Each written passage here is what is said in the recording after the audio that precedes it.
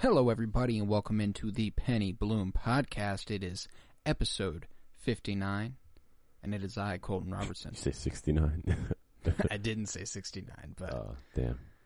But we'll get there one day. Okay, yeah. 10 episodes from now, Yeah, actually. that'll be pretty soon. Well, that'll be a nice episode. That will. It is I, Colton Robertson, joined by none other than the magnificent Tavares Peddington.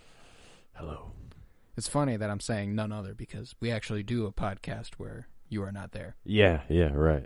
I'm going to continue saying none other, but thank you. I appreciate that. No problem. Appreciate your work on the other podcast. Oh, really I mean, it doesn't feel like work when I'm talking about The Mandalorian. Right, I love me some Star Wars. I'm going to talk about it. There you go. What you been up to, buddy? It's been a few weeks since we've gotten to link. Kids don't go to college. And if you are, drop out. No, seriously, it's just been hectic. We're in college during Corona. It's something else entirely. It's a lot. It's not. It's a lot. It's not normal. None of this shit's normal. Nothing's normal anymore. Joe Biden won the election. Kamala Harris. Here's the thing. Obviously, I didn't want fucking Donald Trump. Obviously. But I wanted some sort of workaround. I wanted some sort of workaround where the whole thing collapsed. Here. Yeah. And then we had to rebuild it with someone else. Yeah, no, that would be ideal. It's just like there is watching the presidential debates, especially. There's just a certain level of intelligence I would expect when it comes to political discourse that has not and still, it doesn't seem like we're gonna get it. It just seems like we got to agree that politics is the peak of politics right now is Donald Trump versus Joe Biden. Which is just, here's the thing. If I'm watching a presidential debate and I go at 20 years old without a college degree, I am smarter than both of these motherfuckers. Yeah, no. And literally. That might be cocky. I also think they're both just that dumb. Yeah, they've said some harebrained shit. It's just, and I got a Snapchat earlier today from my boy Trenton, and he was like, he's Republican, so he hit me up. Doing that. Yeah, he hit me up, and he sent me a TikTok that was like Democrats in 2020. It was like, we don't want an old white guy who locks people up, da da da. And then it was like Joe Biden won the election, and they're like, oh my god, everything's fixed. What? And he goes, oh, I mean, let me get to it. And he said, this isn't you, but watch this. And I was like, well, fucking duh, it isn't me. I'm not a Democrat. Yeah. Fooled them. And I was like, from now on, if you want to make fun of Democrats, please do. Please send them to me. I will agree. But also, don't justify it with, this isn't you, because I know it's not me. Yeah, I know it's not me. Don't even, that's not, we weren't even ever asking that question. See, and now it makes me think whenever I send jokes to him that he wants me to justify them with, this isn't you. Mm-hmm.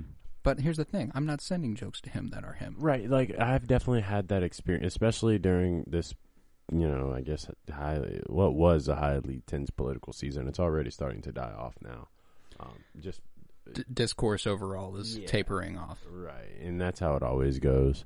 But I would get political things from people that I knew, and I'm like, like this one dude sent me a video of why socialism doesn't work, and I was just like, I don't care. Someone sent me a fan cam of Kamala Harris. It was like, we did it, and I was like, fuck is we? Yeah, we. You're like, who you speaking French to? Cause how many people you send this to? Because I know you ain't talking about you and I.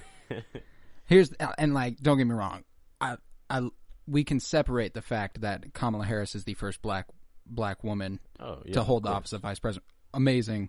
Absolutely awesome. Yeah. But we can also acknowledge the fact that Kamala Harris fucking sucks. Right. And it's not a matter of I saw something about Joe Biden's transition team being more than half people of color.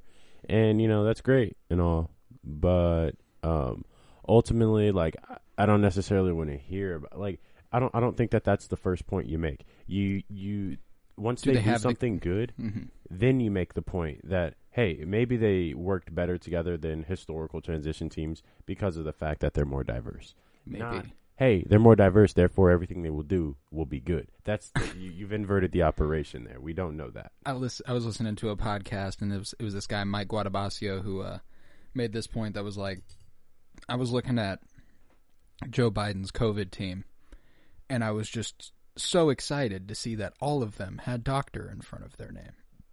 That's not something I should be excited about. That should be normal. Yeah, no, that should be expected. Literally. And so he was just, and like, that is the one thing that I'll say I'm glad about this election, is that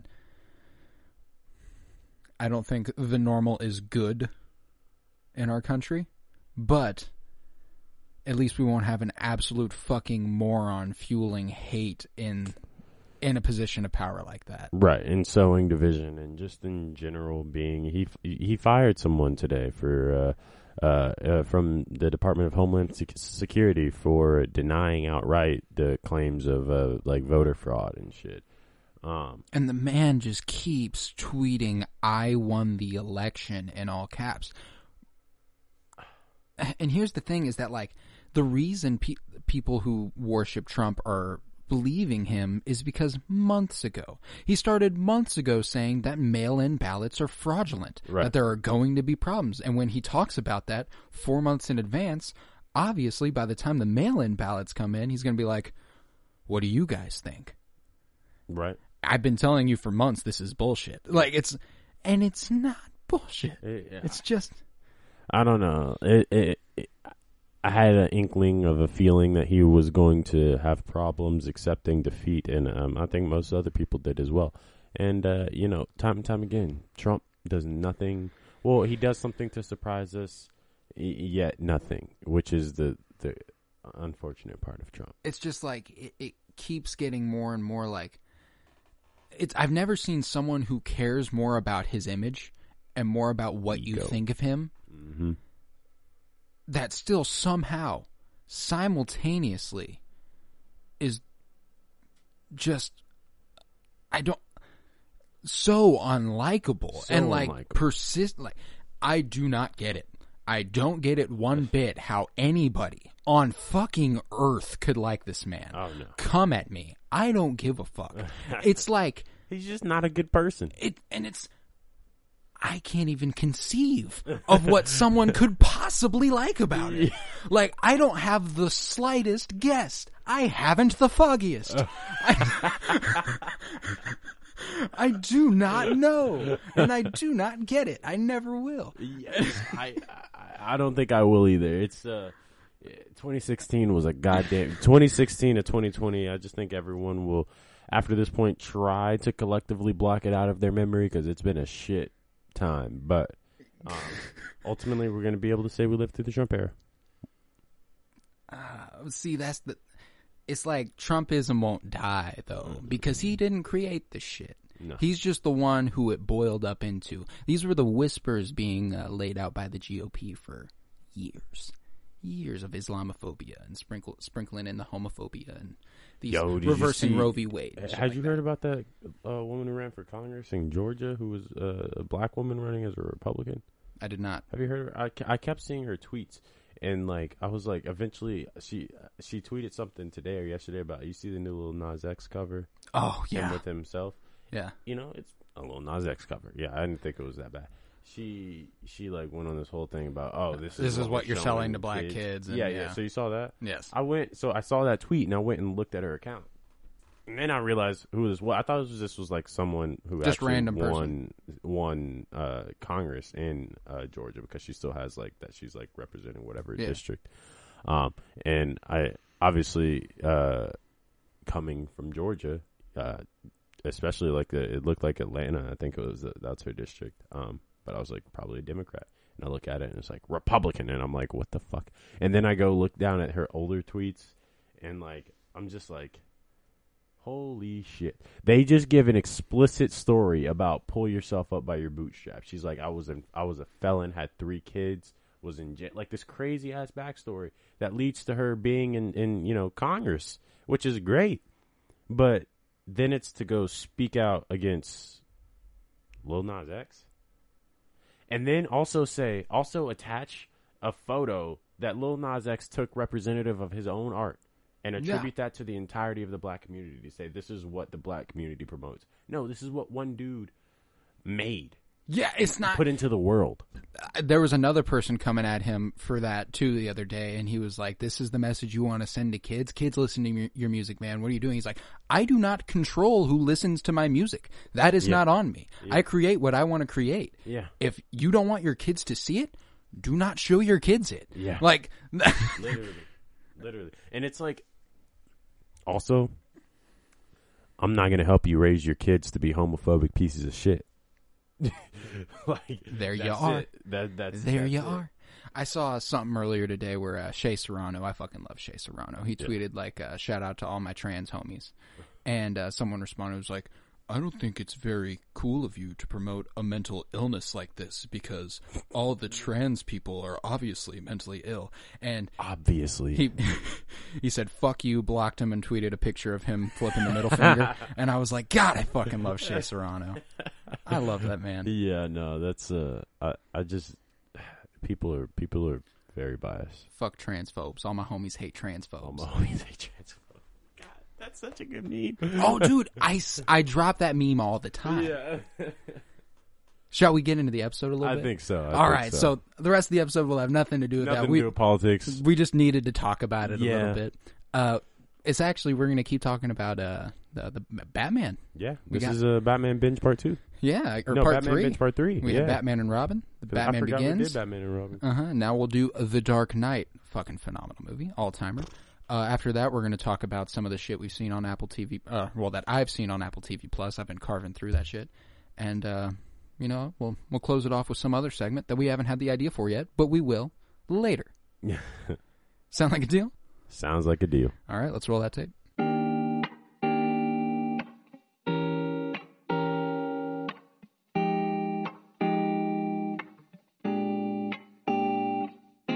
Welcome to the Penny Bloom Podcast. Ain't another place that has got more bombast. Romp past your mom, dads, listening to Tomcats, talking everything that make you sad. We don't want that. We're here to make you smile. Put your mind at ease. Peace, love, and bloom, and always praise Keanu Reeves. This what we about. Get some weed in now. We'll talk until we can't no more, and then we peacing out. All right, let's go. Penny Bloom Podcast. It's the Penny Bloom Podcast. Penny Bloom Podcast. It's the Penny Bloom Podcast. Penny Bloom Podcast. Penny Bloom Podcast. So the Batman binge continues with The Dark Knight. How do you feel about this movie? We've been watching it for years. How do you feel about this movie?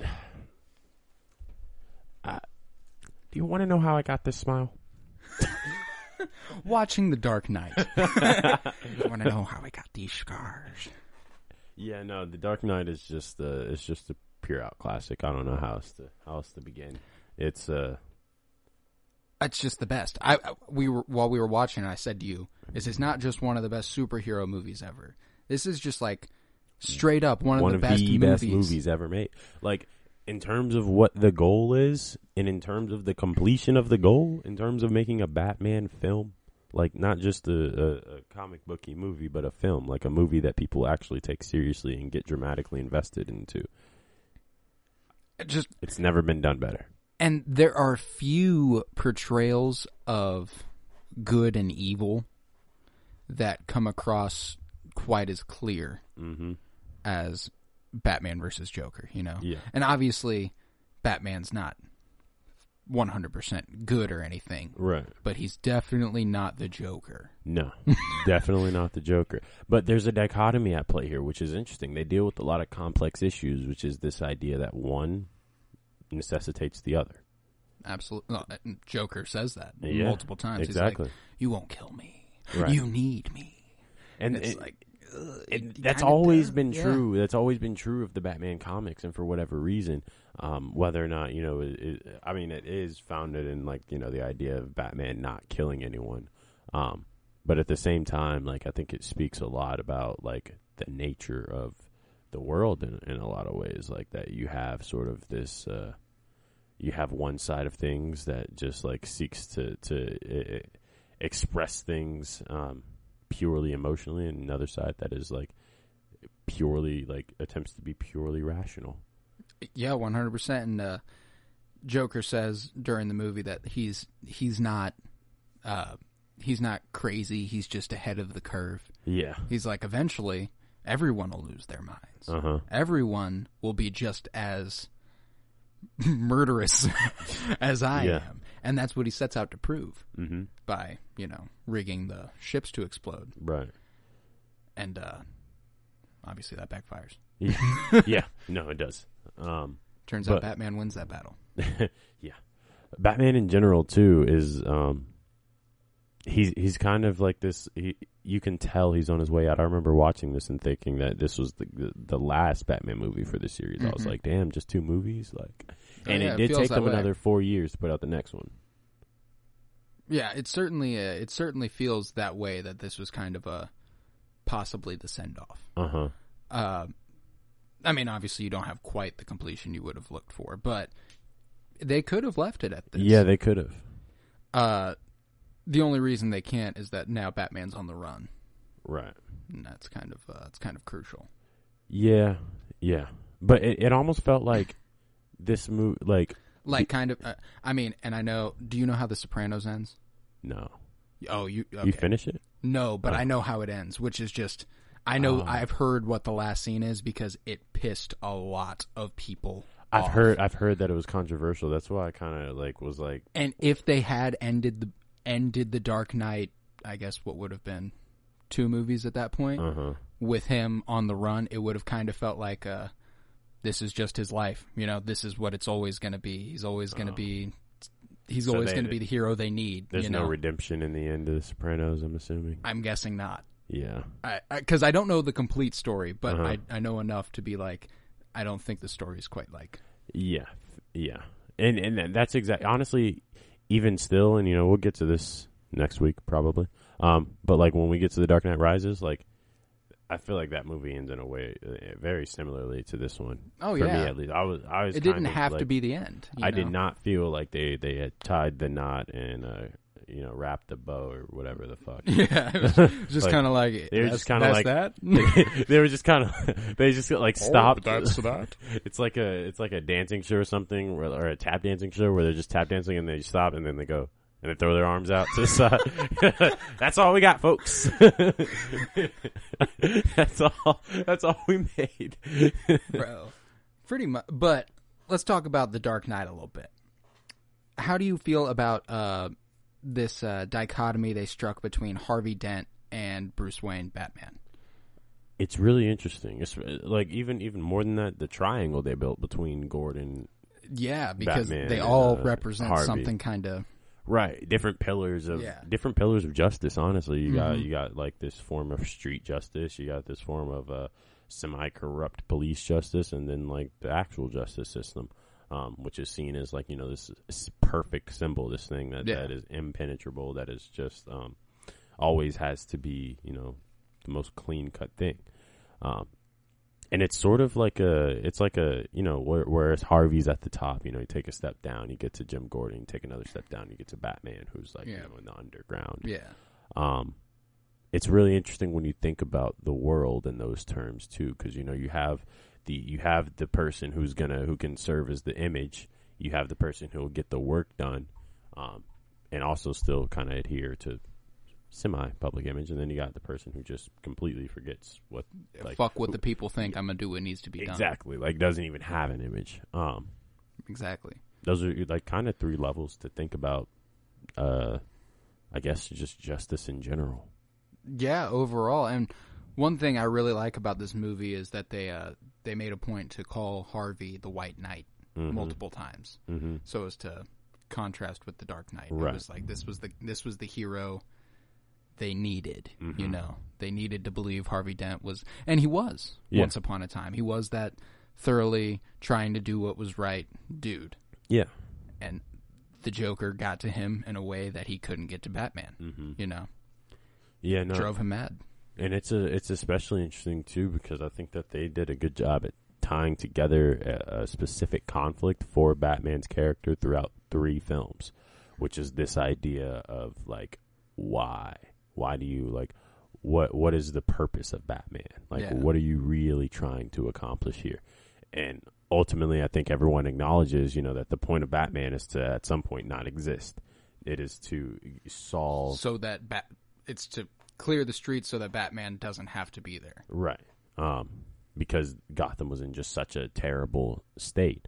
But, it's weird though, because like, especially from a viewer's perspective, like you are already invested in the existence of Batman. You want Batman to be out fighting crime. You don't want him to not have to exist. Right, exactly. And you don't want this story to end, especially this specific story, because like the Nolans just fucking, I don't know. Jonathan Nolan and Christopher What do you think Nolan they did growing up for fun? Bro, wrote. That's it. I promise, bro. Jonathan Nolan and Lisa Joy wrote Westworld. You cannot not be a little bit crazy to have come up with Westworld. You got to be a little bit crazy for sure. And I know we mentioned multiple times how Heath Ledger really obviously elevates this character into something that it never had been before. Yeah. But that's in part because of the writing that was provided, and obviously, like, getting to that dark of a place that they definitely get to in Westworld. It's just it's always so captivating. It gets me every time. Yeah, no, it does too, because I feel like they understand how to reward their readers, like, there you go. And their viewers. Like they know how to make things pay off in a way that like makes you that ensures you continue watching even after the payoffs, because you don't know what the other payoffs are. And you're like, yo, they've been the way they had been building it up before. I can't wait to see how this ends. Exactly. And I mean, even if their endings, I feel like their endings are kind of more lackluster than not. Like the endings of Interstellar, of Westworld seasons of the Batman movies, they're very inconclusive, which is aggravating, but also probably artistically valuable. Yeah. It's all up for interpretation type shit. Yeah. And they really buy into that or whatever. But like, at the same time, sometimes I just want to know what the fuck happened. Like, I'm like, yo, tell me what to think. Like, I don't need to do all. I don't want to do the mental gymnastics. Yeah, to figure out what Batman riding away means. Like, where's he going? Is he going home? Is he running away? Where's he running, bro? Where's he running to? Where is Alfred? What's he gonna do? What's Alfred gonna do? Why is this just called Alfred? Why is it called the Batman? It's really about Alfred. Batman is just, it's a dude he supports. Fucking makes food for it and tells him to be smart. This was also the darkest interpretation of Harvey Dent yet. Yeah, no, definitely. Because we've had Billy D. Williams as Harvey Dent. Once upon a time, he never went full-blown Two-Face, but he was Harvey Dent for a time. And then we had Tommy Lee Jones, who was just a kind of a kooky, funny character to coincide with the Riddler. But, like, Tommy Lee Jones is not okay, he obviously, his performance in Men in Black, he can be funny, but he's stoic funny. He is the funny that is funny without smiling, without ever actually making a joke. And don't get me wrong, I really do appreciate Tommy Lee Jones's Two-Face, especially the character design itself. Oh, yeah, it looks really cool.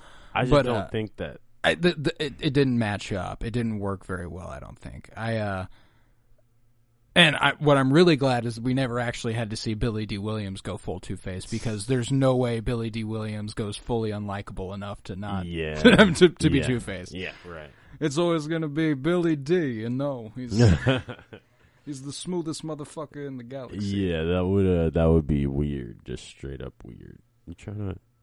I don't know why, but you saying that made me want to watch Star Wars for some reason. Oh, I mean, the Empire Strikes Back when Lando Calrissian shows up is just immaculate. Chef's kiss. Whoa, what have we here? It's just the best. Yeah. I love it. But this is certainly the darkest Harvey Dent we ever got. Yeah. And just the way they made his face look after he's been burnt to hell. Right.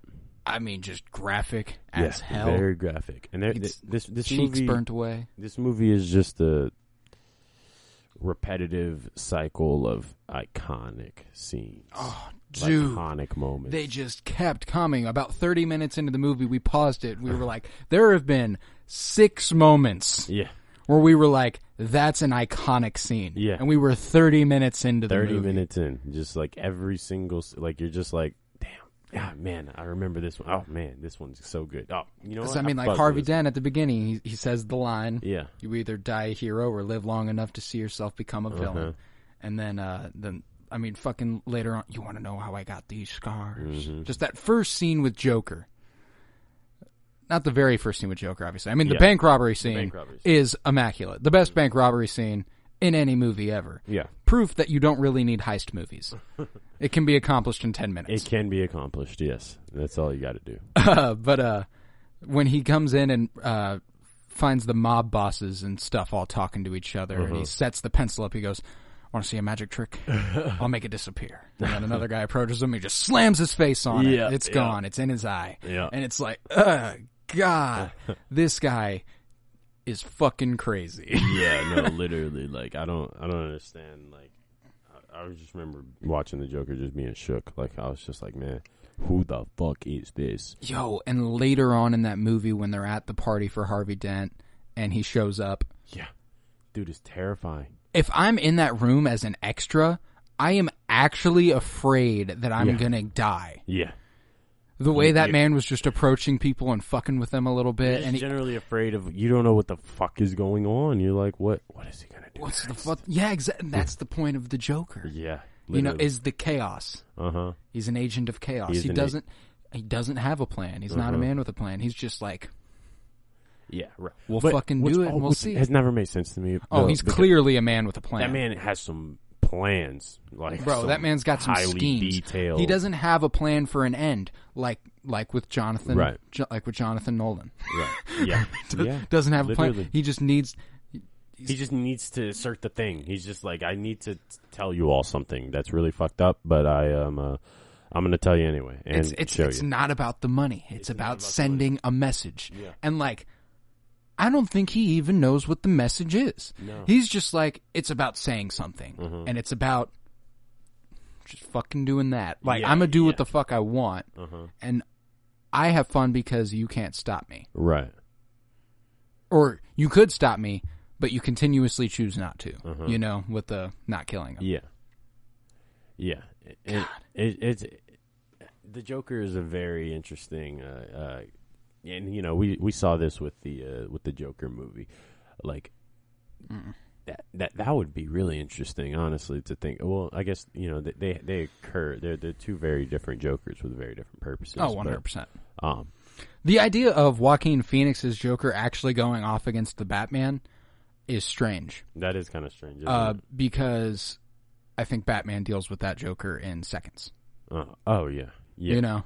Well, it was it's young Joker. He's not really the different Joker, yeah. I mean, it's just a different Joker. It's a different. I don't think that Joker's supposed to face off with Batman. Right. But think about why that movie is so good though, because people like that movie is so good because that's almost even more like realistic, like grounded in reality than The Dark Knight is, which is a very gritty movie. Yeah, yeah.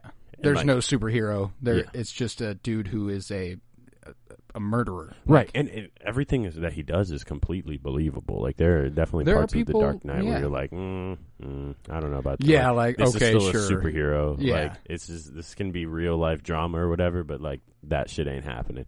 Everything in that movie, like you're like, man, this could happen. Happen, and that's kind of point. This could be any. Like that's kind of that's kind of the point of the joke. That movie is, yeah. This could be anyone, but like. The joke, especially what Heath Ledger does with the Joker in terms of like the way that he, down to the like smallest detail, he embodies like this entity of the Joker. I never even like I remember watching this like The Dark Knight for the first time, and not even questioning who was acting as the Joker. I didn't know for a while that it was Heath Ledger. That man just was the Joker. Like it was just like you. Because I've seen Heath Ledger in plenty of other stuff. I like Heath Ledger. I like 10 Things I Hate About You. I love A Knight's Tale. Those are great movies. And when I look at those are Heath Ledger. But then I look at the Joker. And you're like, that was who? He just immersed Yeah. into that fucking character. It's unbelievable. Yeah, no. And it's crazy that he had to lose his life so soon after that. But like, so sad. So sad. It's just like weirdly, when shit like that happens, it's hard not to read it as being associated. Like how deep he got deeply he this, got into like, that character. very psychotic character. Well, and that's the thing too, is that like if you, and like I don't know enough about the situation, but speaking in broad strokes, if you immerse yourself into somebody like that, who has that view of the world, and you spend enough time in that headspace, it's bound to get to you. You know, right? It's just eventually it'll be like, well, maybe he's onto something. Like it's just bound to happen. Yeah, no, that it kind of is, and that's like the danger and art of acting. In some cases, certainly, like with the Joker, or the character that was this chaotic and dark. Yeah, it was just something else entirely. Bleak, just nothing positive about the man. No. I mean, maybe his passion, his drive. He certainly had a passion for chaos. He had an intelligence to him. He was smart. Yeah, but like these qualities in and of themselves are neither good or bad. Yeah, that's I'd true. say. Yeah, no, that's definitely true, and it's what they do with him that is good or bad. It's what you do with them. Yeah. I also want to talk about too, just like generally, like everything that goes into making the plot line of this movie come alive. Because like think about how how much shit develops over. It's so intersecting too, because like the way you talked about how Harvey, Jim, and Batman stories are all pretty much paralleled, you know, and the way that they respond to the Joker. That story ties in with Rachel. Yeah. That story ties in with fucking Jim's family. Like it's just everyone's story ends up intersecting. Right. It's just phenomenal writing. Even like this is kind of the movie where, you know, like all the big changes happen, making Jim Gordon officially commissioner and all of that. And like, even when you look at the people who, I guess aren't like, they're very peripheral characters, like the judge, the mayor and stuff like that. Yeah, the mayor, Commissioner Loeb, all of them, like, you know, they're real Batman. They're real characters from the Batman universe. But the way that they get utilized is to sort of represent this new, or like what is this kind of old age of Gotham. Yeah. Especially like one reminiscent of Batman Begins, which I feel like takes place even though they're pretty close together, I'm assuming in the timeline of the universe, because, you know, he got the hint about Joker at the end of Begins. Oh, that's true. Yeah. I still feel like Begins Batman and Dark Knight Batman are like very, very different. Like Dark Knight Batman is far more advanced than Begins Batman. Oh yeah. And like because of that, like watching the continual transition of the city through its stages, you know, like from old to new, I think that like it was kind of the writers almost pushing the reader to be like, no, like we're like we've been saying time without Batman, like we've been questioning his purpose. Well, what's interesting too is like the literal view of the city we get too. In Batman Begins, that movie almost entirely takes place at night. Yeah. And in this one we get some more daytime scenes. And I remember Dark Knight Rises it's almost entirely daytime. Yeah. Oh shit. I think they evolved the movies from darker to light, judging by how the state of Gotham. Fuck. Right? I never even thought about that. That is crazy. Because like Bane collapses the stadium in broad daylight. There's very few, and then there's very few, because the only ones I can think of is like when Bane and Batman fight for the first time. And then there's at the very beginning of the party. I don't know why I'm talking about that. We'll get to it. We'll get to it. Yeah. Yeah. But yeah, I think there's a definite evolution that they meant to show you in Gotham, and by ushering in Commissioner Jim Gordon and creating making Harvey Dent that White Knight to show that they are getting saved. You know, like They Gotham created a can martyr. Be good. They Yes, created a martyr. And the thing is, like, as tragic as that is, or as tragic, like, you know, that's it's just like fucked up generally to think about the circumstances of that situation. Oh yeah, Harvey Dent killed like 5 people. He killed like 5 people. Went from being like this city's savior to being like just this like crazy dude. By the end of the movie, like his fall from grace was epic, and like literally, the move to then make him out as a martyr so that like the city can survive and he can become a symbol that's larger than life. Literally, that's what Batman's about too. Yeah, exactly. That's what. And Batman's about. That's why they continue to mirror each other. Right. Then it becomes interesting, you know, when Harvey makes statements like I am the Batman, and Bruce Wayne makes statements like it doesn't matter who's under the mask, like, and I believe in Harvey Dent. I believe in Harvey Dent. Yeah, things like that. And it's like they were kind of pushing you to be like, we are giving Gotham the pieces to resolve itself. And their storylines revolve around the same woman. Yeah. Like they're both in love with Rachel. Yeah. They're both doing things to protect Rachel for the most part. Yeah. You know? And like there's just so many just perfect parallels between them. It's just the Joker was able to break one of them. Right. Yeah. And Joker says it at the end of the movie. He's like, you're just an immovable force, huh? You just you will not lose it. Yeah. No, he's too he's got, I don't want to say too much of his sanity because Batman's probably a little insane. He's got something wrong with him, I'll tell you that. But like maybe too much tragedy, I guess. But a little too much trauma. I mean, also, I guess witnessing your parents dying is that's pretty rough. Tragic. Don't get me wrong. I'm not passing judgment or anything. It's just the man dresses up as a bat and fights people at night. You know, it comes with the territory. This man's got a little bit of a little. His nuts and bolts aren't all there. Right. Yeah. No. And that's fine. You know, it's Batman. It's Batman. Yeah. But like, just thinking about like how they created a superhero story at the time that like was, I feel like, far more advanced and conceptual than any other like superhero movie you're getting. Like, it's all about like this idea that anyone can be Batman, that Batman is a force for good, and that there are necessary conflicts that Batman will come in contact with. You'll have to, you know, deal in the underground and deal in the he does what others can't. Yeah. You know, he takes the fall for 5 murders and 2 police officers, right. You know. Yeah. And I didn't understand, and I really didn't understand those comments watching that as a kid, like. Oh, no, and that's the thing, too, is it's funny how much I watched this as a kid and didn't understand it. Yeah. And just took it at face value as, like, this is a badass movie. There was points in my, like, there are very distinct points in my life where I'm watching movies that I've seen over and over and over. And you're being just like, I'm just now understanding what this story is actually saying. That's what I love about having been a movie watcher my whole life. Yeah. But only as of the last couple of years actually analyzing movies. Yeah. Because like whenever like I'm trying to think of one where that happened to me. About Time, which is just a movie from like 2015 with Rachel McAdams and the guy who plays Hux in the sequel trilogy of Star Wars.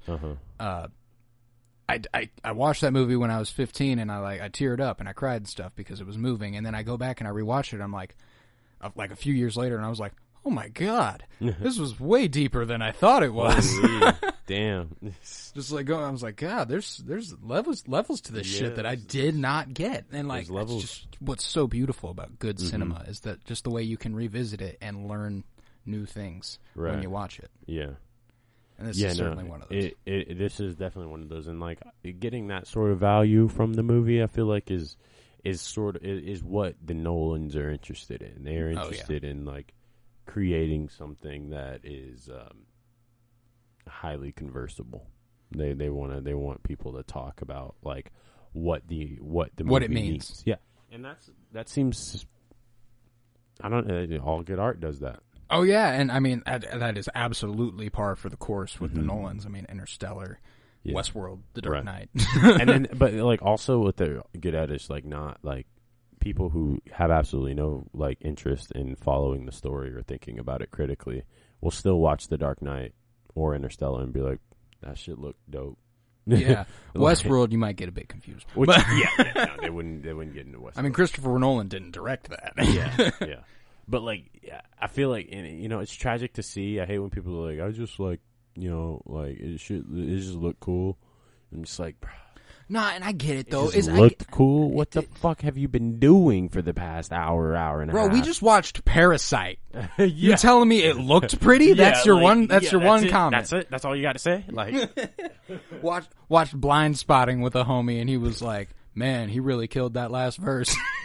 Wait, you did? Wait, who was that? It was I feel like he told my me. boy Malik. Oh, was it Yeah, Malik? yeah. Oh, yeah. That makes sense. Oh yeah, and like I got that. Like I didn't expect it. And there are very few people that I sit down and watch things with and expect them to look at it critically. Yeah. And I think you're the only person I sit down with to watch things and expect you to think about it critically. Like I'll be with some friends and like I'll make a comment about a movie that we're watching. Like, wow, I can't believe they just connected this to this, and they'll be like, how? How'd they connect that to that? And I was like, yeah. They did this. No, yeah, right. Like hey, there was visual cues and everything. you figure it out.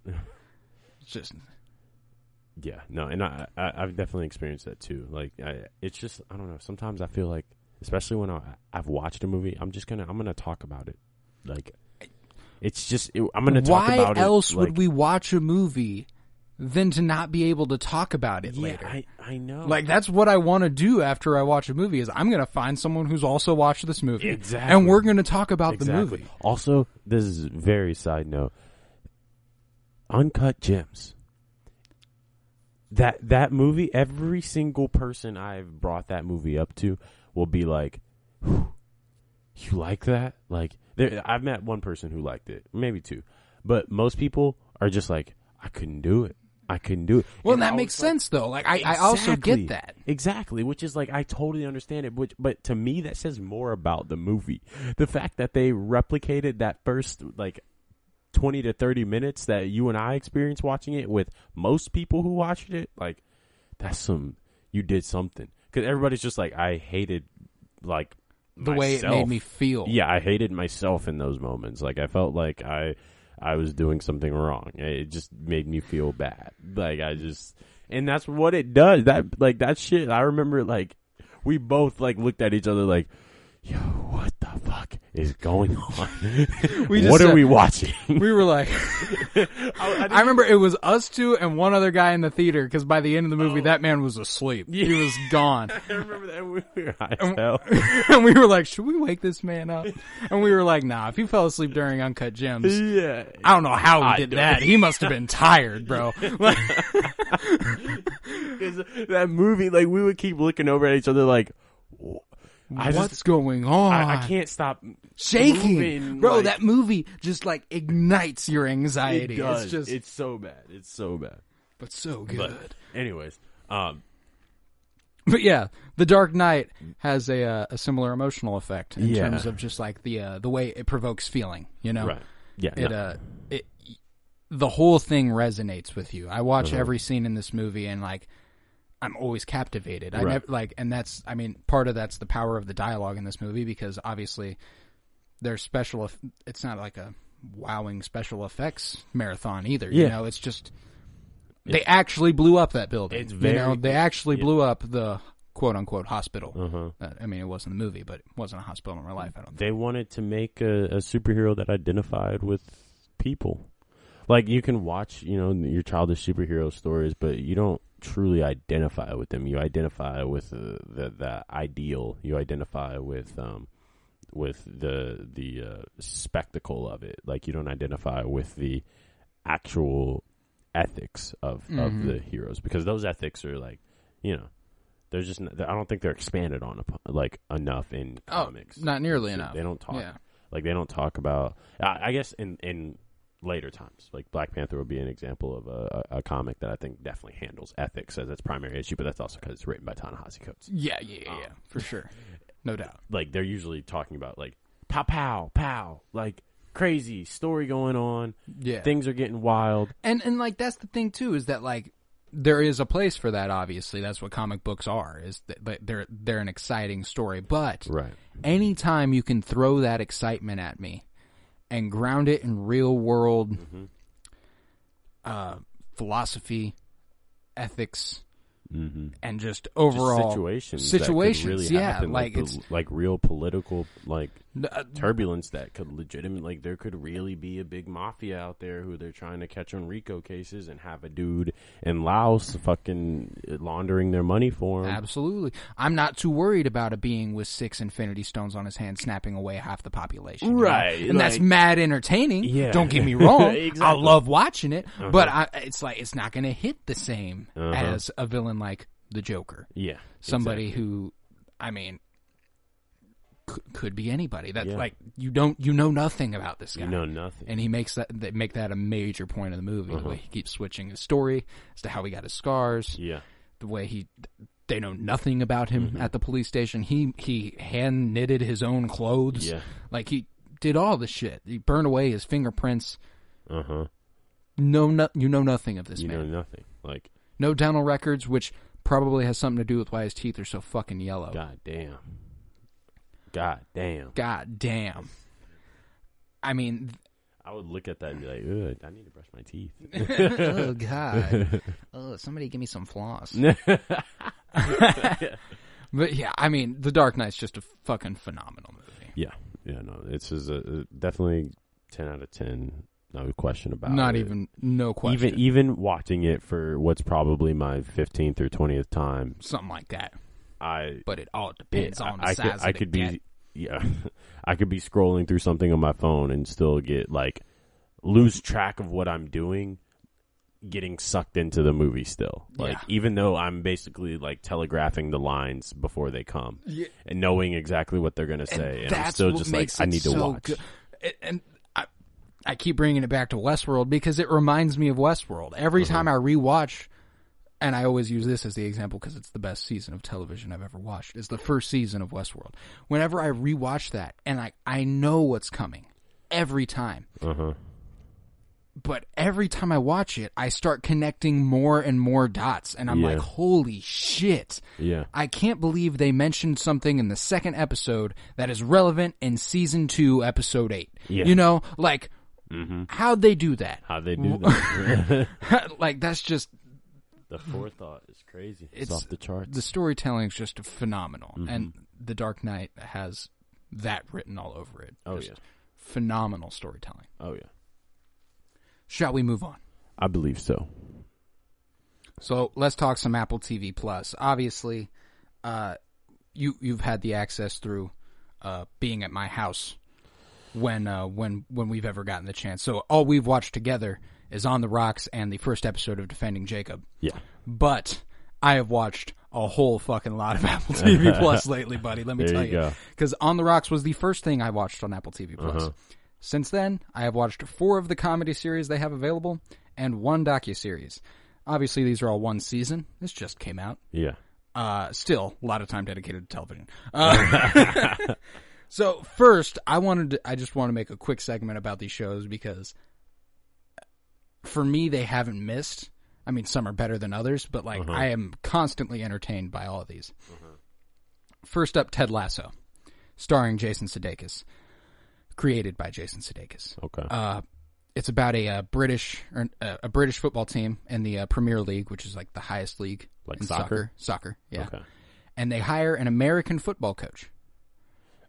Like American football. American football with like the pigskin, and that's funny. he won a football national championship. That's a funny place to start with this show, like because it's like that's like just like like every kid's gonna make that joke at some point. Yeah. The football? Which football? What, you mean soccer? But yeah, so the premise is this coach Ted Lasso. He coached Wichita State, and in his first year at this D2, his first year at this D2 school, wins the national championship, turning them from a garbage program, taking them to the promised land. Right. Yeah. So this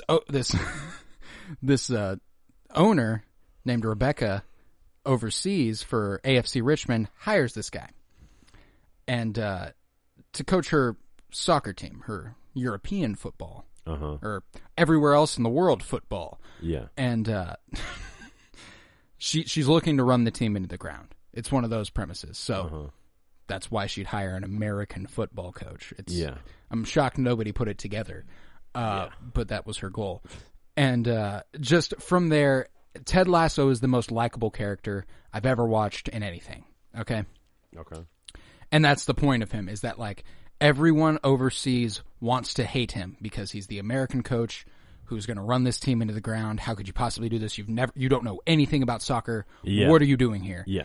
So everyone in Europe wants to hate him, but you cannot hate this man. That is the point of his character, is he's the most likable man on earth. and like, not like a douchey likable, like he's trying to make you like him. It's just, you are not going to not like him. That's just how it is. Yeah. And he's got an assistant coach who is just always there by his side, a perfect balance to the positivity that Ted Lasso radiates. And it's a lot of fun watching him win everybody over, and how the but series he still progresses. doesn't know how to coach soccer. Knows nothing about soccer.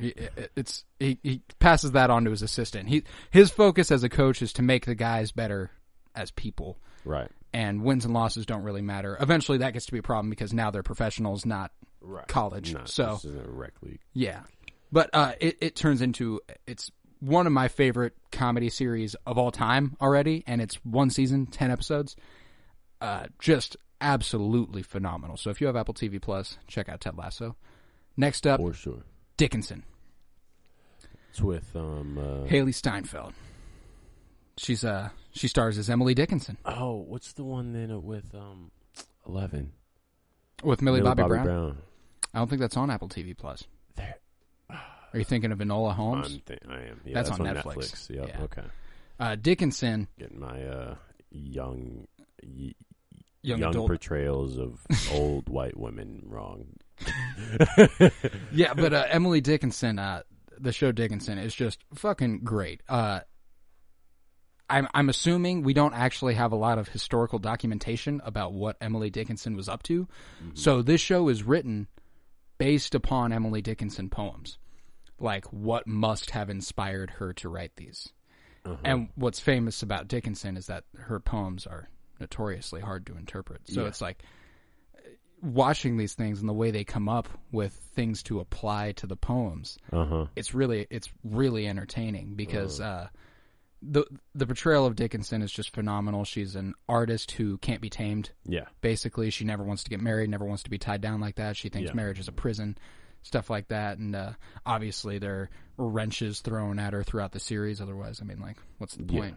And it's just really good. It's interesting to see the portrayal of women because during that time, obviously this is early 1800s, there's women don't have a lot of rights, so they talk about their voting and stuff. Like Emily Dickinson's dad runs for like Senate or something, and she's like, he's like, it's election day, and she's like, why would I give a shit? I don't get to vote. And he's like, fair enough. It's just and stuff like that, and it's funny too because they talk modernly a lot. Really, it's not 1800s dialogue a lot. Like they play a lot of rap music. There's a lot, like, not in the show, like that's part of the soundtrack. Well, you know, yeah, but just like still in general, that being and it's hilarious. Like the way they intersection just modern culture to like 1800s, the way they would have acted is hilarious. And like they've got a dude who's like a fuckboy. One lady like draws a nude for him because she couldn't take a picture. Oh my gosh. And he shares the nude around with his friends. He takes the piece of paper, the drawing, and shows it to everybody and says, this is her. And like, now everybody in town's seen her body and stuff like that, you know, like, and the modern, the old take on what something relatively modern. Right. It's interesting because like there's a good potentiality that happened then. Yeah, that definitely is true. It's weird to think about the fact that people probably don't change that much. It's astonishing. But yeah, Dickinson, and it's very artful. Yeah, we're better now. Wiz Khalifa is in it. Wiz Khalifa. He plays what? He plays death. What? Yeah. I gotta watch this. Oh, dude, we'll watch it together because I know you'll love this show. Yeah, Dickinson. Can see death. I remember seeing the trailer for this and being like, okay, Apple TV exclusive. This sounds like a load of bullshit. But then I watched, like, I didn't like the fact that Apple TV was coming out with a streaming service of their own. So I was already predisposed to like whatever they created. But I watched this preview, and I was like, I'm not gonna lie, I would be interested in a show about Emily Dickinson. It's really good. And I say Ted Lasso is like the best. I think that like critically, Dickinson's probably the best. Ted Lasso just brings me the most joy. Yeah. Next up, we got Central Park, which is an animated series that's kind of a musical. It's got Leslie Odom Jr., Kristen Bell, Catherine Hahn, Titus Burgess, who was in Unbreakable Kimmy Schmidt. Leslie Odom Jr. was in Hamilton. Catherine Hahn's been in a whole bunch of comedies forever. And, Kristen Bell obviously is very famous. And they're a family who lives in Central Park. Their dad's the park manager, and the premise is that Bitsy Brandenham, a billionaire, is going to buy Central Park and, turn it into more city, destroy the park. And her maid is, or not maid, but kind of an assistant, all-encompassing, is played by Daveed Diggs. Oh, okay. Yeah, so you get a little bit of everything in this movie in the show with just it looks like they got a lot of good people. Oh, they got a great cast on that show, and like all the songs are like very, very situational. You will never listen to these songs casually because they are all very, very about what's going on in the show, but they're all catchy as fuck. Every time I'm watching, I'm like, God, I love this. It just brings me a lot of joy. It's very entertaining. I don't have much else to say about it. It's just a very entertaining show. Okay. Next up, we got Mythic Quest: Raven's Banquet. I clicked on this having zero idea what it would be about. Yeah, I was like, what the fuck is this? I was like, how the fuck? I was like, Mythic Quest sounds cool. It has Rob McElhenney in it, who was in It's Always Sunny in Philadelphia. And I was like, I'm in. I'll check it out. And he is the creative director of a video game company, and their video game is Mythic Quest. And the pilot, they're launching their first expansion pack, Raven's Banquet. So it's actually interesting that the whole show's called Mythic Quest: Raven's Banquet, because honestly, I really think that should have just been like the title of the pilot. The rest of it, I still don't. Mythic Quest: Raven's Banquet. It's not a good title. It's very not a good title. I'm just like, I don't know what to feel after hearing that. Well, and the thing is that it completely. It's going to send people running the title because it does not fit at all what the show is. I mean, obviously, Mythic Quest is like a League of Legends type game. It's like one of those, and they've got a the cast is just. This is the docu series. No, this is a comedy. This is one of the comedies. It's super funny. Not nearly as good to me as Dickinson or Ted Lasso, but still highly enjoyable. Very funny. Rob McElhenney plays a super egotistical hyper masculinity, just doucher. Yeah. And it's all about his relationship with his employees, and they have a boss named David who is just he's a soy boy beta cuck, as they would call him.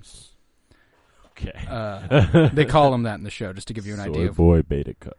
And he goes, "What's a soy boy beta cuck?" And he's like, "I'll tell you later." Is it a good thing? Yeah.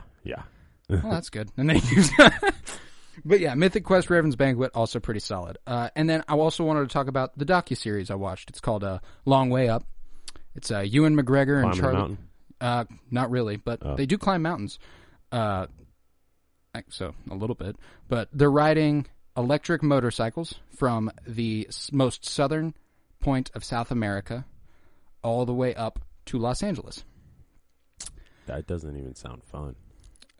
They've done this before. They had a documentary in 2004 called Long Way Around, where they rode from London to New York east. And How then, the fuck is that? I mean, they probably had to like take a boat across and then ship the bikes across too. I was about to say, and then they have I don't one. think my geography is that bad. Yeah. And then they have one called Long Way Down, from Scotland to the southern tip of Africa, which is 24,000 miles or something like that. Yeah. This was 13,000 miles and Long Way Up. It's the most modern one. It only happened this year. They recorded it in 2019. Good timing for them to have gone on a fucking worldwide trip. Right. And, I mean, I'll watch Ewan McGregor do anything. That's Obi-Wan Kenobi, Yeah. you know? Yeah. I love that guy. Right. So, and just, it's all about them interacting with the people, them making their journey up there. At times, it's like when I watch the older ones, because I also watched Long Way Down. It is funny watching these white men interact with the people of different, and they do a good job of being observant and not like trying to have like a savior complex, you know, where they try to like benefit the people. Really, it's just kind of like we're here to say hi, hang out with you guys for a bit, and we're gonna get going. Right. So there's nothing that like makes you feel like why watching, you know. It's all pretty good. And I mean, I just love Ewan McGregor, so I'm always in for that. But yeah, Apple TV Plus has got a good slate of shit out there, dude. Yeah, it sounds like it. I'm definitely going to check out more things. I watched the pilot of C with Jason Momoa. Okay. Which is just, it looks like that's one of those, the creators wanted to create a lore, kind of like a Game of Thrones would have. Because they have names for things that are like, you're gonna want to learn these names so that you kind of understand what they're talking about. Yeah. Like they make enough references to things that you're like, wait, what's that? You're like, okay, all right, I gotta figure this shit out. But yeah, I'm obviously more lately into the 20-minute ish episode, so the comedies are right up my alley. I was like, I'm gonna carve through these. That's the ideal. So yeah, if you have Apple TV, I think Apple TV Plus is definitely worth at least a look-see. You know, it's I think Did you ever figure out why you have Apple TV Plus? They randomly offered like a really cheap year-long membership. It was like I don't know. My mom did it. She was like, okay. So she bought it and just didn't tell you? She said Betsky and signed up. And then like when we discovered that we had it, that's when my mom told me. She was like, oh yeah, I forgot to tell you. And I was like, I could have. Yeah, but when was this? Yeah, you're like, apparently it was like a week earlier. You're like, so you I wasn't know missing what out on I much. do. Like, you know who I am. You know. Like, I watch a lot of TV and I talk about it. You're gonna just leave me hanging on a whole goddamn new streaming service? But yeah, it's immaculate. I enjoy it greatly. So, strongly recommend Apple TV Plus. Next segment. So what we're going to do for this final segment is we're going to talk a little bit of rap. Some hip-hop. I know last time we got together, we didn't talk much about hip-hop. We talked a lot about we had a lot of alternative, some pop in there. We just kind of branched off a little bit. I remember, yeah, we really, because that was the one where we were playing music, wasn't it? Yeah, we were playing music and having conversations over the music. And like the thing about hip hop, I think that has become true for both of us is that we don't necessarily need to listen to hip hop all the time to, and that was the point we made, you know. But sometimes we're going to take a step back and we're going to appreciate the shit out of hip hop. Yeah. So we saw an idea on Twitter and we decided to take it, make our own. You get $20 to create a collab album. You got 3 tiers: a $15 tier, a $10 tier, and a $5 tier. And each of these, we have 6 rappers. So in the $15 tier, we got Kendrick Lamar, J. Cole, Jay-Z, Snoop Dogg, Andre 3000, and Kanye West. In the $10 tier, we got Busta Rhymes, we got Eminem, we got Ghostface Killah, we've got Jay Electronica, Pusha T, and Lil Wayne. And then in the $5 tier, we got Joey Badass, A$AP Rocky, Isaiah Rashad, J.I.D., Kid Cudi, and Denzel Curry. Now, these are by no means the 18 best rappers on earth. These are just 18 rappers we decided to throw together. Yeah. You know, I feel like that's how these usually come out. They usually do. Pretty arbitrary, but I mean, honestly, ours is objectively better than all the other ones because we made it. So, yeah. I mean, no doubt. Yeah, we're just better for sure. But you know, the point is, we have $20. We get to combine as many as we can, as long as it adds up to 20, and you go with it. What first thought do you go with? You know, what's weird is like I actually didn't really think too in depth about it until right now, literally. Yeah, me either. But if you know, all right, so we're just gonna work our way from the top. And we also got to think about, combinations. Absolutely. Like, That's the point how of are this. these How do people they mesh? How are these people going to work together? And so what that means, you can't always discard some of the artists in the $5 category. Absolutely not. In fact, you could create a $20 album with 4 of those $5 artists. Oh yeah. Yeah, no, that's Easily. for sure. And just thinking about what type of album I would like to see made from this collection of artists. One thought. Do you want to up it to $25? I'm cool with that. Because then we could have more combinations with the $10 tier. Like you could get 2 10s and a 5. I'm cool with that. So we're going to change it to $25 overall. All right, yeah. Keep that in mind, not 20 anymore. Sorry, that's an on the fly change, but I looked at the list and I was like, yo, this would make more sense with the $25 limit. Yeah. So let's do that, $25. But the kind of album I'd be thinking of making, it's got jazz in it. It's got to have jazz. It's got jazz in it. And so that means I got to have Zay. You got to have Zay. I got to have Kendrick. You got to have Kendrick, and that's 20 right there. And that's 20 right there, which leaves me with another 5. And honestly, Zay and Kendrick is that's of any duo on here, that's the one that I That's want. the one you take. Yeah, That's, I mean, a whole album I love, of that. Oh, I love A whole. a Kendrick Zay album, like a Cole JID album. Buddy. Oh man. Obviously, that's only $20 too. But Yeah. I think either of those combinations, you throw Joey Badass into the mix, and you're set. That's what I'm saying. That was my pick. Zay, Kendrick, Joey. Could not agree more. Fucking phenomenal. Yeah, like what I don't. God, think about the duality that you get with a Joey Badass and then a Kendrick Lamar, or a Joey Badass and a Isaiah Rashad. Because actually, how this would probably go is Kendrick is at the forefront. Kendrick is just naturally expected to be this big voice, and that 100%. Yeah, and like that's how the Black Panther album played out too. But I think he's very creative about how he asserts himself on albums, and so Kendrick would be a regular voice, but Joey on one side doing like this sort of I don't know, like this smooth boom bap, like underground, like 90s sort of shit, and then you got Zay just spitting bars, Doing anything over some smooth shit, like that's a phenomenal I don't know idea. it. That's a phenomenal idea. And what's hard about this $10 tier for me is that I don't know how they mesh with it at all. That's what I'm saying. I mean, there's some combinations that I think work here. Obviously, we've seen it work with Jay-Z and Jay Electronica, with a written testimony, because that shit was album of the year for me. Yeah, and we've seen it work with Ye and Pusha T. Absolutely, definitely. I mean, there's a lot of good options here. I would absolutely love a Kendrick Lamar by Lil Wayne album. These two together joining forces, we get 15, like a 10-track to 12-track album of Kendrick Lamar and Lil Wayne just Mona Lisa and all over the place, and I'm there. See, I was having that same thought that you are, except with 3 Stacks. Okay, you think 3 Stacks and Wheezy? Think about the way they use their voices and the wordplay. It would be exquisite. That shit would be, I'm just thinking about like Lil Wayne's like high pitched voice and like the way that he's like so clever with words. And then hearing 3 Stacks, who is not quite as clever with words, but still exceptionally clever, but much better with like creating unique sounds with his voice. And like Wheezy's good at that, but to a lesser extent. So like they just balance each other out. I'm trying to think of a combo that involves potentially 3 Stacks with some $5.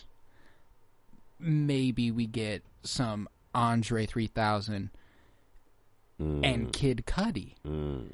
We get some more of that Passion, Pain, and Demon Slaying sort of sound. Yeah. With 3 Stacks and Cudi, and you know what's funny is when I come to this $5 tier and I've just got to pick one of them out.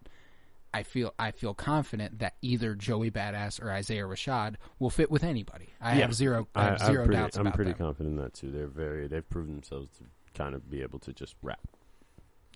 And JID, honest. Well, that's the thing though, is that I don't know how well JID would fit over the idea I have for the concept with 3 Stacks and Kid Cudi. Yeah. I mean, I don't want to doubt him though, because I just know this man's just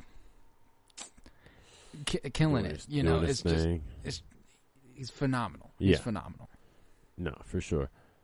I'm trying to figure out a way to work Denzel in though, because Denzel's got that man's got some talent. Let's talk. Give me Pusha T. Ooh, Give me Denzel Curry. Oh, okay. And you know what? Give me Busta fucking Rhymes.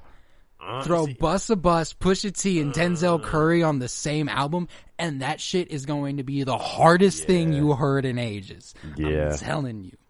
Yeah, no, that would be hard. I'm not gonna lie. I'm Busta or Ghostface though.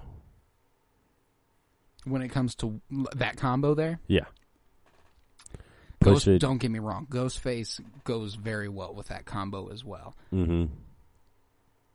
I think that Busta adds a flavor that Yeah. Okay. just nobody replicates Busta. That's just not happening. Nah. It's just now I have your entendimiento. You know, you heard that shit on Look Over Your Shoulders. That man just does what the fuck he wants on a track. No, that's it. And it's good. Yeah, it's it's good exceptional somehow, some way. And I think Busta Rhymes by Pusha T with Denzel Curry on it would just be killer. Oh yeah. No, I think so too. And honestly, I could see Jay Elec even fitting in well with that group as well. Yes. Like Jay Electricity. Jay Elec is like someone who's got like. So we know Jay Elec and Jay goes together. No doubt. I want to figure out some more Jay Electronica combos. Yeah, that's what I'm thinking. Jay Elec and Joey would be something. Like that's no doubt. Jay Elec. You know what's funny is like we have as an option here that like has a distinct possibility in real life, but nobody's really interested in. What? Eminem and Kid Cudi. Wait, really? Yeah, you remember that shit they dropped the Man on the Moon or the Moon Man and Slim Shady or something? Yeah, that I remember that not being very good. I mean, it wasn't bad. It was just like it's just such a wild combo. I never would have asked for Eminem with Kid Cudi. Yeah, I feel like there's like one person in each of these categories that just probably won't ever get picked by us. That being ASAP, Eminem, and Ye. Yay, yeah, no doubt. You know what I want is this isn't on the list, but I just want another Snoop Dogg Wiz Khalifa collab album, bro. I swear. need that. They got to at some point though, right? Bro, they have to. I need that so bad. Yeah, no, that would just be hard, not gonna they're lie. the best together. Okay, few combinations in music history have made me quite as happy as Snoop Dogg and Wiz Khalifa. Okay, No, I feel that. I feel that for sure. just the shit. Snoop Dogg, Wheezy, Snoop Dogg. I don't know, Snoop Dogg and Wheezy. I think that could go really well. I think that could too. But I was thinking of even some younger dudes because Snoop collaborates with young dudes very well. Mm-hmm. Snoop and JID. But I don't Snoop. That was my first instinct. But beyond that, I don't know if anyone else. And like Joey could make something shake. But I don't know if I want a whole album of Joey and Snoop.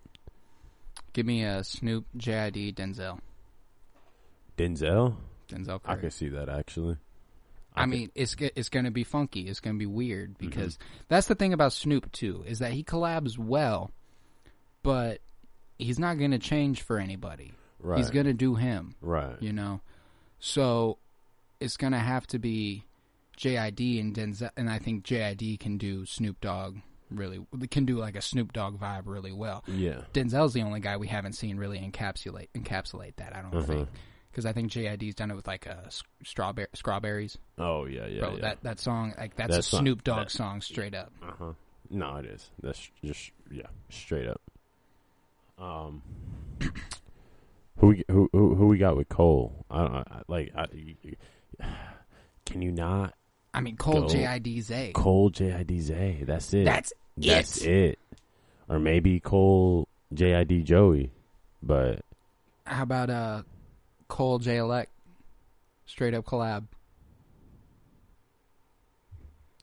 I ain't even think that was good until you put it in my head. I didn't either. Because I feel like I said even it out loud. I feel like I considered it like silently and was like, nah.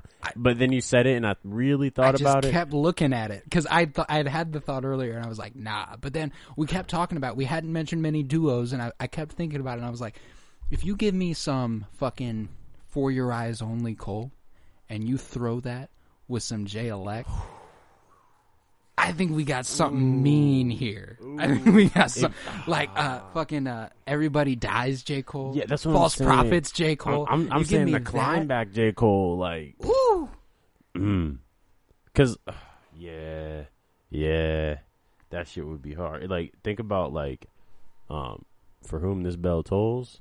Like, and then think For Whom the Bell Tolls could be like, I want to combine that with, a written testimony. I want to put that with like Ezekiel's Wheel. I was thinking either that or the last song, APIDTA or something like that. Yeah, like you put Cole on that hook instead of Jay-Z. I got numbers in my phone. Oh, that'll never ring shit. Again.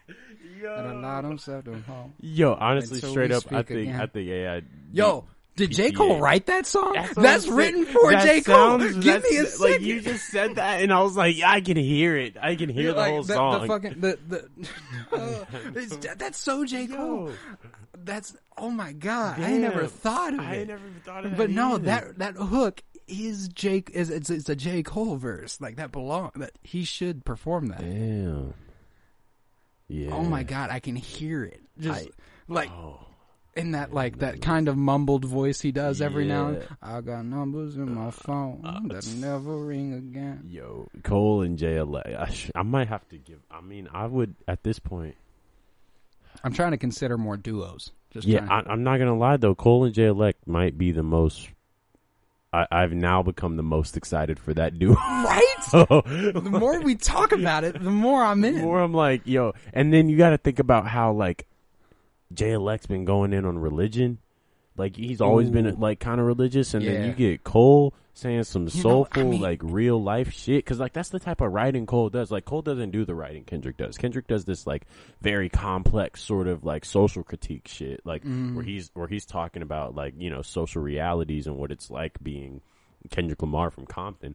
But Cole he's just telling like shit that everybody can relate to, and that's why everybody loves Cole, is because he's saying some shit that you're just like, damn, like.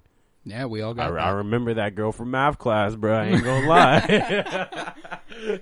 But like, you said it a little weird, but I'm with you. All right. It's like you overshared a little too much, but for the sake of the song, shit's still fire. I get bro. that this was a coming of age story, but I ain't need so much of the coming. All right, guy.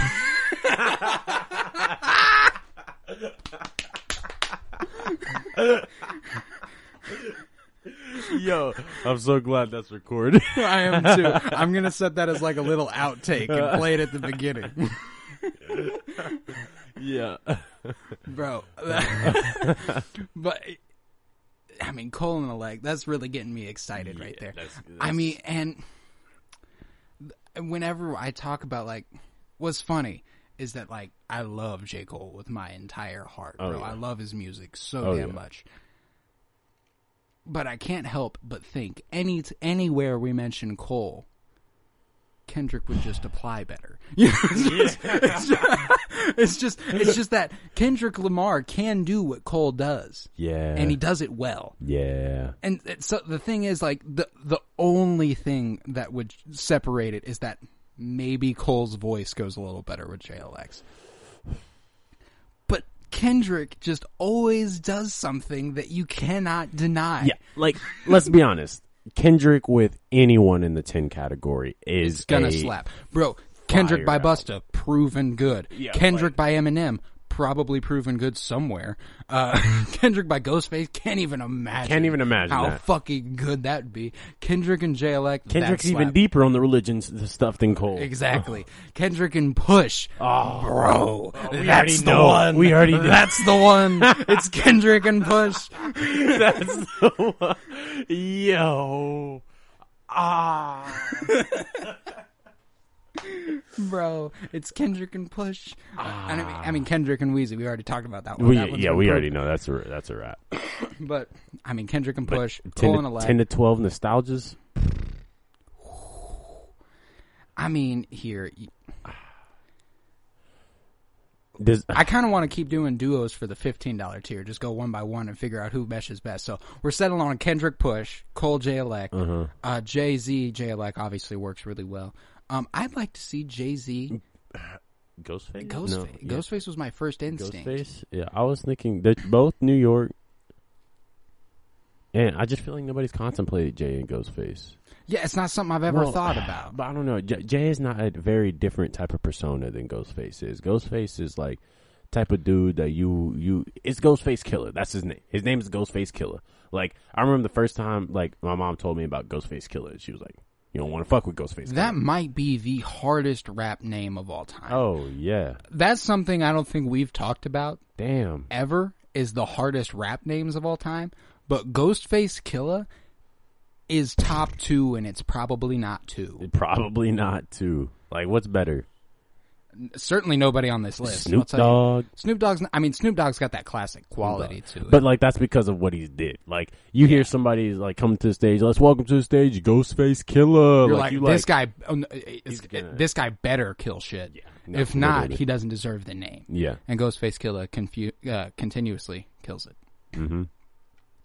Pusha T, that's always been kind of hard. Jay Electronica, that's kind of dope too. But they're just not Ghostface Killer. Jay and Weezy? Jay-Z? Yeah, and Jay-Z, Weezy? Jay-Z and Weezy? I think that's good. That might be I think that's the Jay matchup, though. Because, like, I can't not wonder about Jay-Z and Lil Wayne. These are two dudes who do not write. Yeah, I hadn't even thought about. They just get in the booth and just spit. And they have had the careers they have. Can you imagine them having a verse kind of like Andy Pac Corday on RNP? Them going back and forth like that? Yo, it's like a social experiment, bro. Yeah. I want to see that happen. Because, like, neither of them writing. Mm-hmm. Them going off top and having to feed off what the other person said, that would be electric. Yeah. And I know they both have that capability. Good. That would be so good. I think I don't think Snoop really meshes well with any of the $10 tier. Snoop Maybe and Pusha, maybe. I say Weezy. Like, again, Snoop and Weezy's probably the best combo for him. Snoop and yeah, I agree. Maybe Snoop and no, not Ghostface, Snoop and Eminem. I feel like They could probably work well together. Probably. They could do something. We could get some still DRE type shit up in here. Yeah, right. They got the connection through Dre. Dre, yeah. That'd probably work the best. Oh, I mean, a Snoop by Eminem album produced by Dr. Dre. Mm-hmm. I'm in. Like that. You throw a produced by Dr. Dre on there, and that's an album I'm unquestionably there for. It's over with. It's over. 3 Stacks, I still think probably meshes best with Weezy, but I don't mind the idea of 3 Stacks by Eminem. I was thinking either 3 Stacks by Eminem or Busta. Busta would work really well too. I think that's the thing about 3 Stacks too. Is I kind of think of him the way I think of Kendrick. I think that like he certainly, and 3 Stacks is different than Kendrick in that like he certainly has his thing. You know, like Kendrick can bend and break and do shit that you'd never anticipate him doing. And Andre 3000,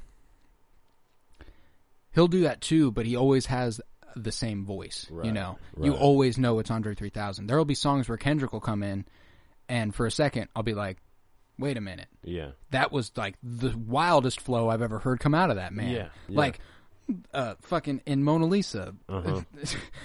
Is that the shit that you do? yeah. Touching yourself, watching naked videos, hop on the internet, watching his interviews. I don't know. Like, what is he doing? It's fucking phenomenal. Yeah. But like that's like the ability 3 Stacks has. Oh no, that's where Kendrick got it from. Oh, he's 100% influenced by 3 Stacks. Yeah, like, no, he just saw it. Like you. I don't know. People heard 3 Stacks and they heard something they never heard before. We talked about that 3 Stacks and Weezy dichotomy, and I think you throw those two together, hurtling at 100 miles an hour, the explosion creates Kendrick Lamar. Like, it's just Yo, that's funny. 3 Stacks and Weezy. is Kendrick Lamar. That makes almost too much sense. I mean, it just fits. It does. But yeah, I think 3 Stacks and Weezy. I'm realizing Weezy is probably the most versatile $10 tier here. I feel like he's gonna fit best with most of those guys. Yeah, Ye and Weezy would be hard. 3 Stacks and Weezy would be hard. Snoop and Weezy could be hard. Jay and Weezy could be hard. Cole and Weezy could be hard. Kendrick and Weezy definitely hard. Yeah, like it's no doubts about Weezy, man. He's gonna be good. I mean, honestly, let's be honest. Weezy belongs in the $15 category. He was the last name we put on the entire list because he just happened to slip our minds, and we were like, "Fuck, we've got one open on the 10." I always forget about Lil Wayne. Yo, because like He's so I'm just like he's always just Lil Wayne. Like he's just an unquestioned greatness, you know. Yeah, right. It'll be sad when he dies, and honestly, I wouldn't be surprised if that's in the next 20 years. Let's settle on our $25. Who you spending it on for this collab album? What's your final answer? Cole and Jay. Cole and Jay. I can't get past it. I can't get past it. It's too good. I'm just like looking at their names next to each other, and I'm just like, that looks so. What's funny too is we've got so many names on this list. When we rattled off those names, I was like, no way I settle on J. Cole and Jay Electronica. There's no way. But here I am. J combo too. J and J. I don't know what it is about the J's, man. They make it work. But yeah, I mean, Jermaine Cole. In the spirit of mixing shit up, I mean, my gut, I can't get past the Cole and Jay Elect thing. That's my first choice. That would be hard. But like, I gotta think of Joey, Badass, JID, Isaiah Rashad, and Denzel Curry all on something together would just murder. Like, just be the shit. All $5 tier. Yeah, that would be quite an album. Not gonna lie. Never mind. I feel like you do lose with more people. Honestly, I feel like it's harder to make a good album. I agree, especially for people whose like creative interests haven't always been aligned. You know, they're independent artists. Like, they all have their own creative directions. Like, even groups, like whole people who come on the scene as groups become so creatively different individually that they break up. And they're like, fuck it, I'm doing my own shit. You're right. But that does not interact with the fact that I would still love to hear Joey, JID, Zay, and Denzel. Oh yeah. Wait, and fucking Cudi if we get 25. Like, oh shit, yeah, I forgot it's 5. It's not like shit, man. That Cudi brings it together every song. Denzel at the rapping part, Zay and JID and Joey just do their thing, and then we have like one train for every song. I was just listening to that this morning. That shit is killer. One last thought. Busta, J-Elect, Joey Badass. That's it. That's my last thought. Busta, J-Elect, Joey. It's my last thought. I think that'd be pretty solid too. Just if they got on the same page. But my first choice is still J. Cole, Jay Electronica. I just can't get it out of my head that APIDTA was written for J. Cole. Yo, like, what the hell? Oh man, they missed out on that one. They could have thrown him on one song. God. She. They should have. Yuck. Shall we sign off, my friend? I believe so. This has been the Penny Bloom Podcast. It was the 59th episode. Just wild. We're really getting numbers up there. Yeah. 10 episodes away from 69, which would be just nice. Thank you for that. Of course. I am Colton Robertson. I was joined by none other than the magnificent Tavares Pennington. Yep. Peace out. Thank you, my friend, for being here. It's been a few weeks. I missed you. You know. Also, shout out my man Keanu Reeves. You know, it's nothing but peace, love, and bloom, and always praising Keanu Reeves. Always, like not a day goes by. Not a day go by. Always praise Keanu Reeves. Always. Deuces. Always.